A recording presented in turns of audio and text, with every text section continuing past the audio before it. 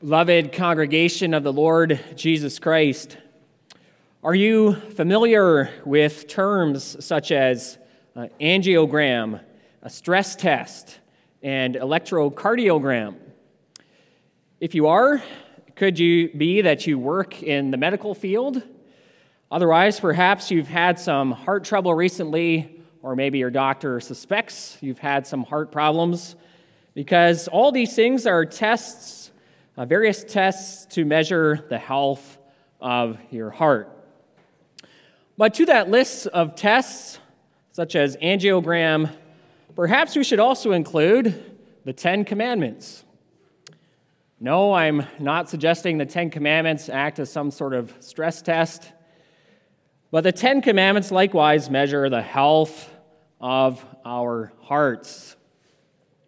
Now, of course, the biblical term, the heart, when the Bible refers to the heart, it means something different than the muscle in your body that pumps blood. But in the Bible, the heart is the very center of a person. It describes the very core of our being. It includes our emotions, desires, and it's the thing that ultimately controls us. And because it's the very center of our being, it's no wonder that God's law governs also our hearts, that God's law speaks about our hearts. After all, God made everything, and God is the king of everything, and so he also rules over what happens in our hearts, in our deepest person. And so that brings us to the sermon theme, God's law governs even our hearts. We'll look at three things. First of all, the commandment about our hearts, and then the remaining sinfulness in our hearts, and thirdly, the obedience we give from the heart. So we'll look at the commandment about our hearts. So for the last 11 Lord's Days, we've been going through the Ten Commandments. The Catechism describes each of the commandments in terms of their bare actions. For example, God forbids us from physically killing our neighbor. God also forbids us from physically stealing our neighbor's possessions. But as we went through the Catechism, perhaps you all also noticed that God's law does not stop there with the bare actions. It also describes the desires we are to avoid, the wrong desires to avoid, and the right desires we are to take on and cultivate. For example, God forbids us to hate our neighbor in our hearts.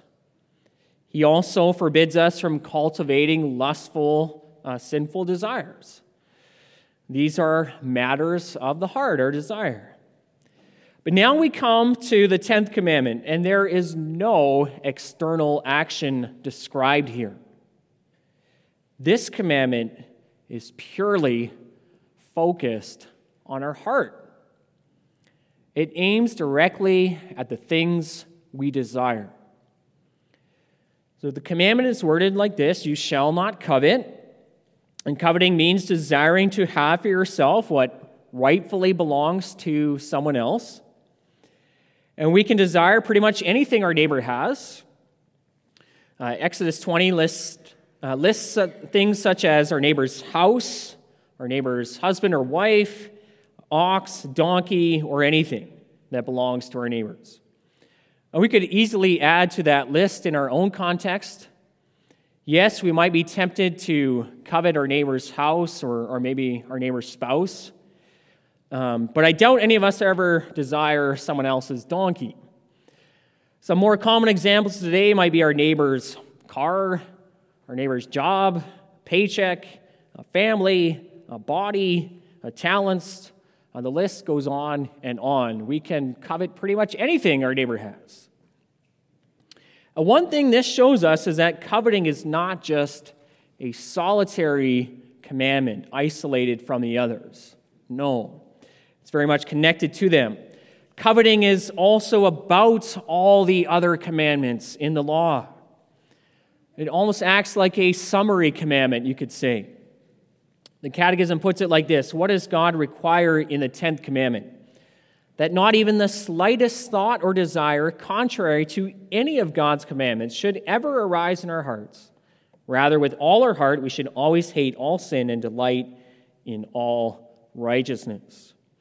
Now, when we read that, we might at first wonder about that description. Didn't I just state that coveting is specifically about wanting for yourself what belongs to your neighbor? And that is true. But when you see all the covetous desires we can have, you can see how they relate to the other commandments. For example, Colossians 3 identifies coveting with idolatry, the first commandment.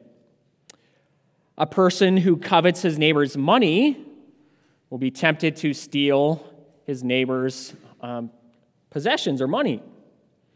A person who covets his neighbor's spouse has already committed adultery in his or her heart. James 4, which we read together, relates coveting to fighting and even murder, as it says. What causes quarrels and what causes fights among you? Is it not this, that your passions are at war within you? You desire and do not have, so you murder. You covet and cannot obtain, so you fight and quarrel.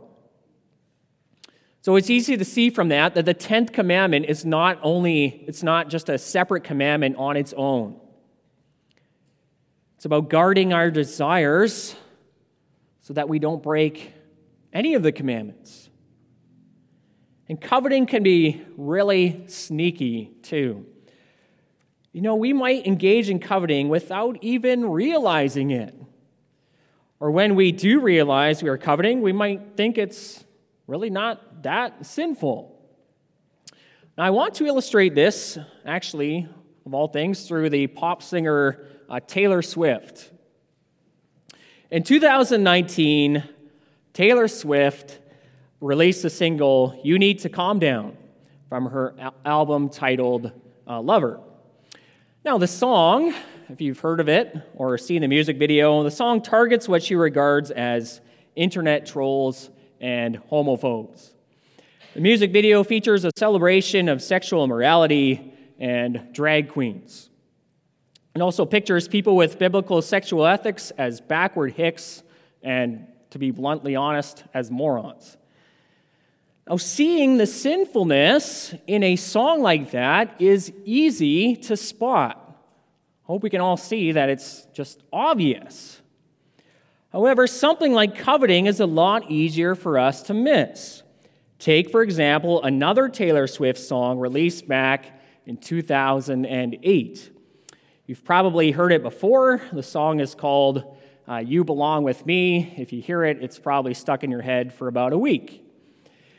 Throughout the song, Taylor Swift sings about her covetous desire for her classmate's boyfriend. She expresses disdain for her classmate, who obviously doesn't deserve to have that guy. And then she sings about how she longs to be in a relationship with a young man herself. The entire song is a breaking of the 10th commandment. But here's the thing. How many young Christian girls or women sang that song thinking it was no big deal? Or how many parents or the rest of us believe a song like that is not really that harmful? But it's the songs like You Need to Calm Down, which I mentioned earlier. It's those songs that we really need to watch for. James 4 teaches us that happily singing along to that song, You Belong With Me, is equally as much friendship with the world and enmity with God as the song You Need to Calm Down. This shows us the deceitfulness of sin. We can easily be blinded to it, and coveting is a great example. We might think it's no big deal. Scripture, however, opens our eyes to the deadly danger of covetousness. Think of the fall into sin. Eve essentially ate from the tree of the knowledge of good and evil because she desired its fruit, which God had not given to her. In the book of Joshua, Achan coveted some of the plunder of Jericho. Then he took it for himself, even though the Lord forbade anyone in Israel from doing just that. The coveting ended up costing him his life. David coveted his neighbor's wife, leading him to commit both adultery and murder. Gehazi coveted Naaman's money. After taking some of his possessions, he ended up with Naaman's leprosy too as a punishment. Ahab coveted Naboth's vineyard and ended up having this innocent man murdered so that he could steal his property. And then there's James 4 again. Coveting leads to fighting and even murder. Coveting is essentially friendship with the world, it says. And so Scripture wakes us up to the danger of sin and the damage of sin. Coveting is not harmless. And this is why God devotes an entire commandment about our desires. Allowing sin to take hold in our heart will quickly lead us to sin with our bodies, in our actions. Well, there's a positive side to this as well. When the Lord forbids coveting, he also directs us to cultivate a spirit of contentment and peace in our hearts. This will then lead to peace and righteousness in our lives, in our actions as well.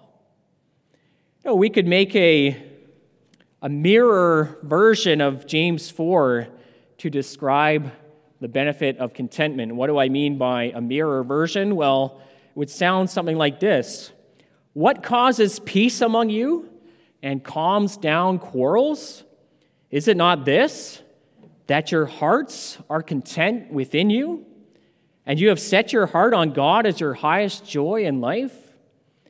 You have things and are content, so you give generously to help your neighbor.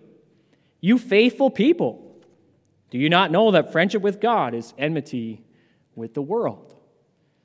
God not only forbids coveting, he calls us to develop content spirit in our hearts. And this will lead us to live more and more according to the rest of God's commandments. That brings us to our second point. So coveting is the last of the 10 commandments. The Lord says, you shall not covet. And having finished up teaching the 10 commandments, the Catechism then asks about God's law. But can those converted to God keep these commandments perfectly? And the answer we confess there is this: no. In this life, even the holiest have only a small beginning of this obedience. Now, there's one thing we should be careful to not misunderstand here. The Catechism is not denying the massive change that takes place in a believer's life. Absolutely not. Those who believe in Christ are no longer dead in their sin. Sin is no longer the ruling principle in the life of the Christian. Christ has set us free from slavery to sin. That is all good and true. And yet, we can at the same time still confess what we do in this question and answer. Even the holiest have only a small beginning of this obedience. And why is that the case? Well, it is indeed because God's law focuses so much about what goes on in our hearts, our desires, and our thoughts. Now listen to what David says about God in Psalm 51. You delight in truth in the inward being, in the innermost parts, right? In the core of our being, in our hearts. Some translations put it, you desire integrity in the inner self. And think of what God said in 1 Samuel 16 to Samuel. God sees not as man sees, for man looks at the outward appearance, but the Lord looks at the heart, what we desire, what we think. And when we examine our hearts, we see how much we need yet to be changed, to be made perfect. Take only what the Lord Jesus teaches us in Mark 7. He begins by speaking about food. There was a dispute between Jesus and the Pharisees about eating with unwashed hands. And Christ emphasized to his disciples that they don't really need to worry about food, the particular foods they eat.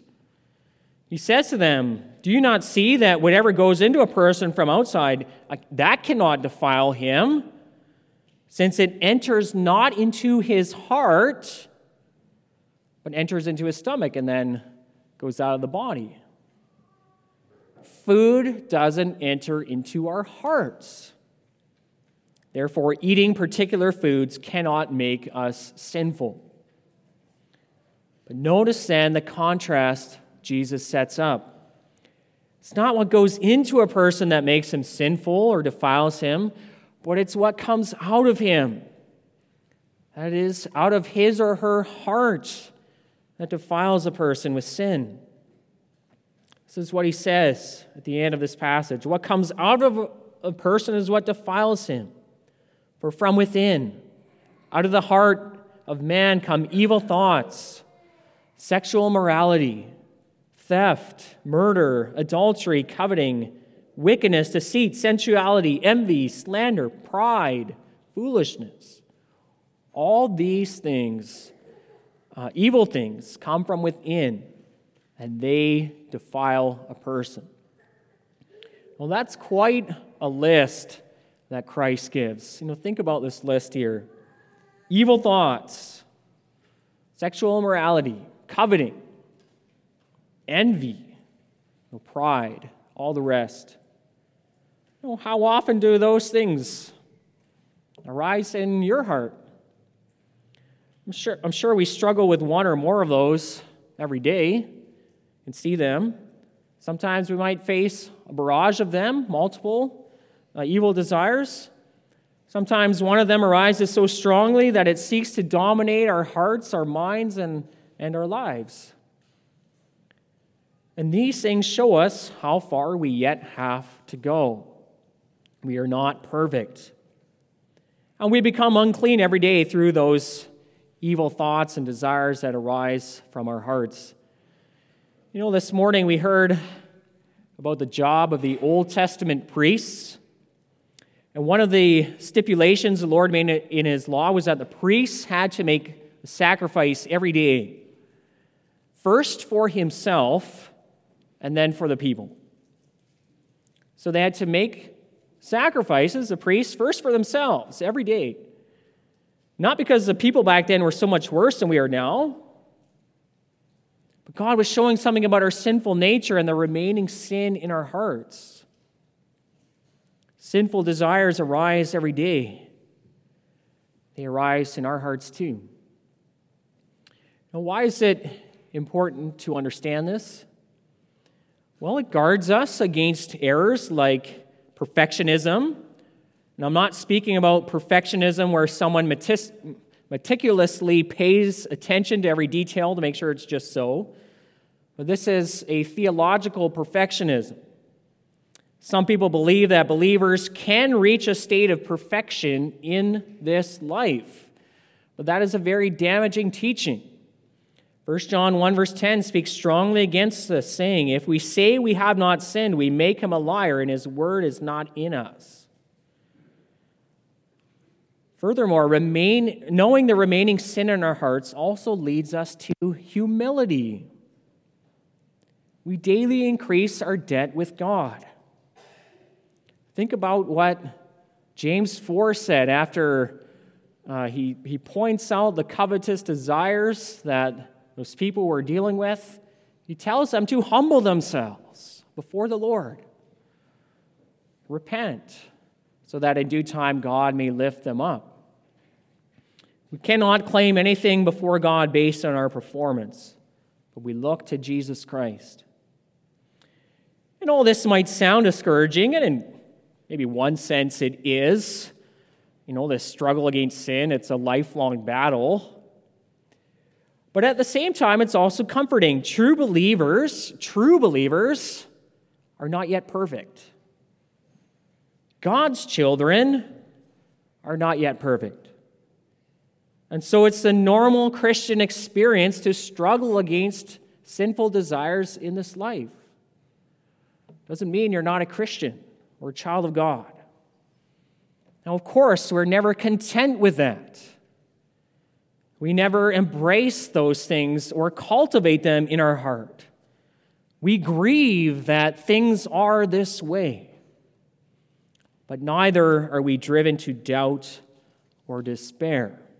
We are God's children even so. That brings us to our last point, the obedience we give from the heart. Now, the last question of the Catechism naturally follows from the one we just looked at. There the Catechism asks, since in this life no one can keep the Ten Commandments perfectly, why does God have them preached so strictly? And you might have wondered that at times too. Isn't this kind of useless? Isn't the strict preaching of the law just driving people to be down in the dumps or something like that? Can I even have rest in my heart and soul if I'm continually poked and prodded by God's law? And it continually shows me my failings to keep it? I know I'm sinful. Now, in a certain sense, the law is meant to drive us to despair, but it's a despair of a different kind. God wants to make us despair of trying to earn our acceptance by God through our works. That's because that is a dead end. It's never going to work. It's never going to happen. If we think we are good enough for God by our law keeping, then we've made a serious mistake. We might think we've kept the law, but the law can keep getting ratcheted up until it's crystal clear that we don't measure up to its perfect standards. And that's one reason why God has given us a law, to show us this. And all this is meant to turn us to the one who did measure up, our Lord Jesus Christ. And Scripture is quite clear about this too. As Romans 3 says, by works of the law, no human being will be justified in God's sight, since through the law comes knowledge of sin. Or Romans 10, Christ is the end of the law for righteousness to everyone who believes. The law was meant to lead us to Christ, that we might find righteousness in him. Or Galatians 3:24, the law was our guardian until Christ came in order that we might be justified by faith. So never make the mistake of thinking you can measure up to the standards of the law in order to be accepted into heaven by God. It's because you're never going to make it that way. You see, even if from this point on you lived a perfectly righteous life, you can't do more than perfect in order to make up for the parts where we fail to live perfectly. You can't do more than perfect.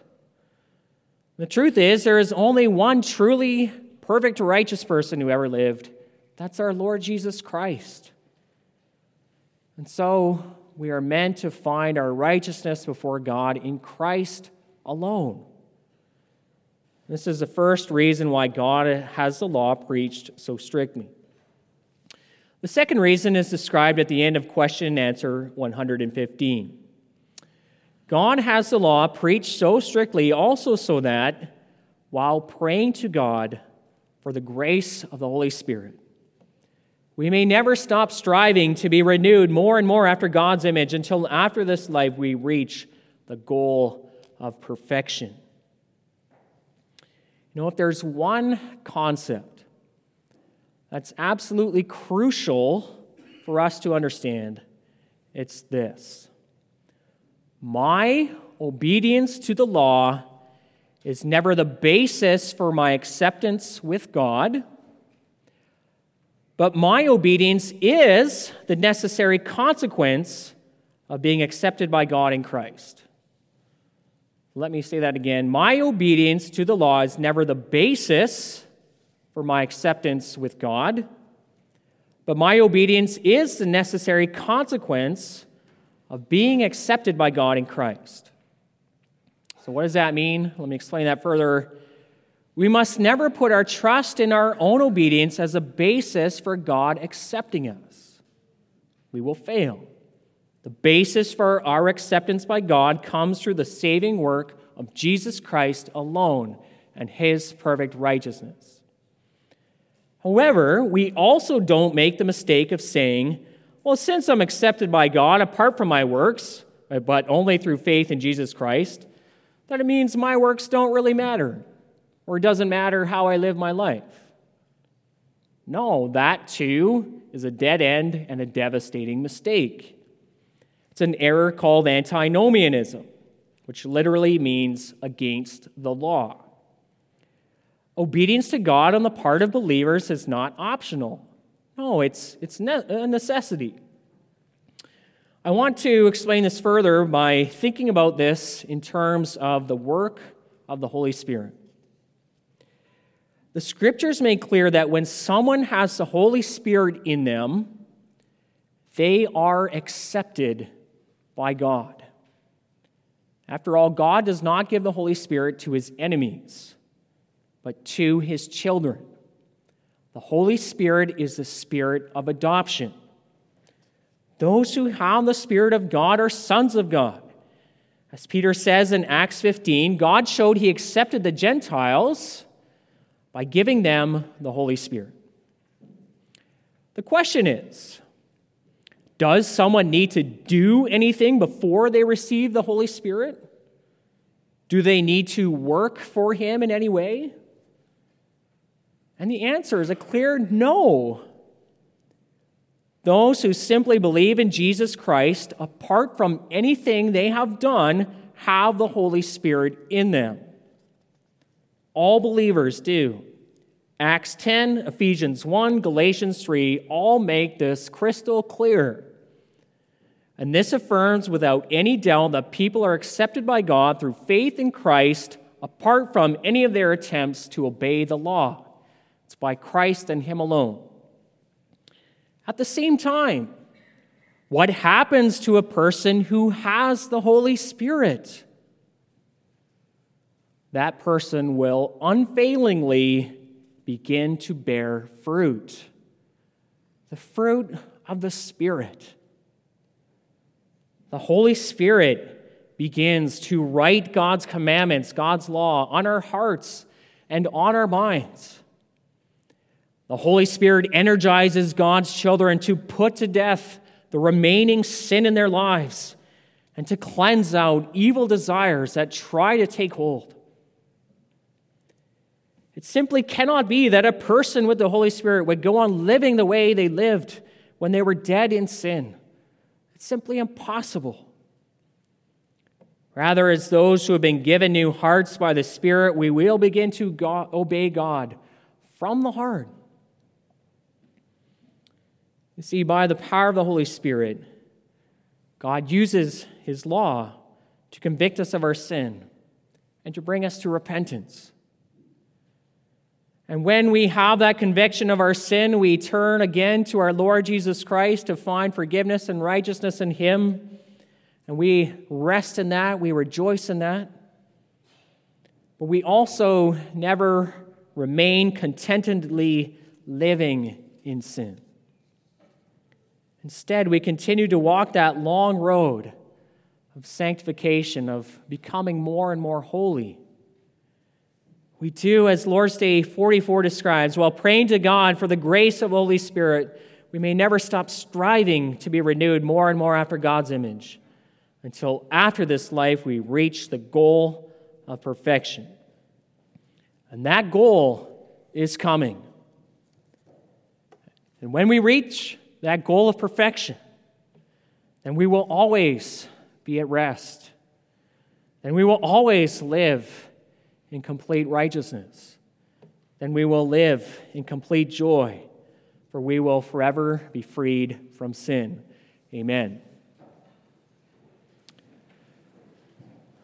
Let us respond to the preaching of God's word by singing hymn 28, stanzas 1, 2, and 4.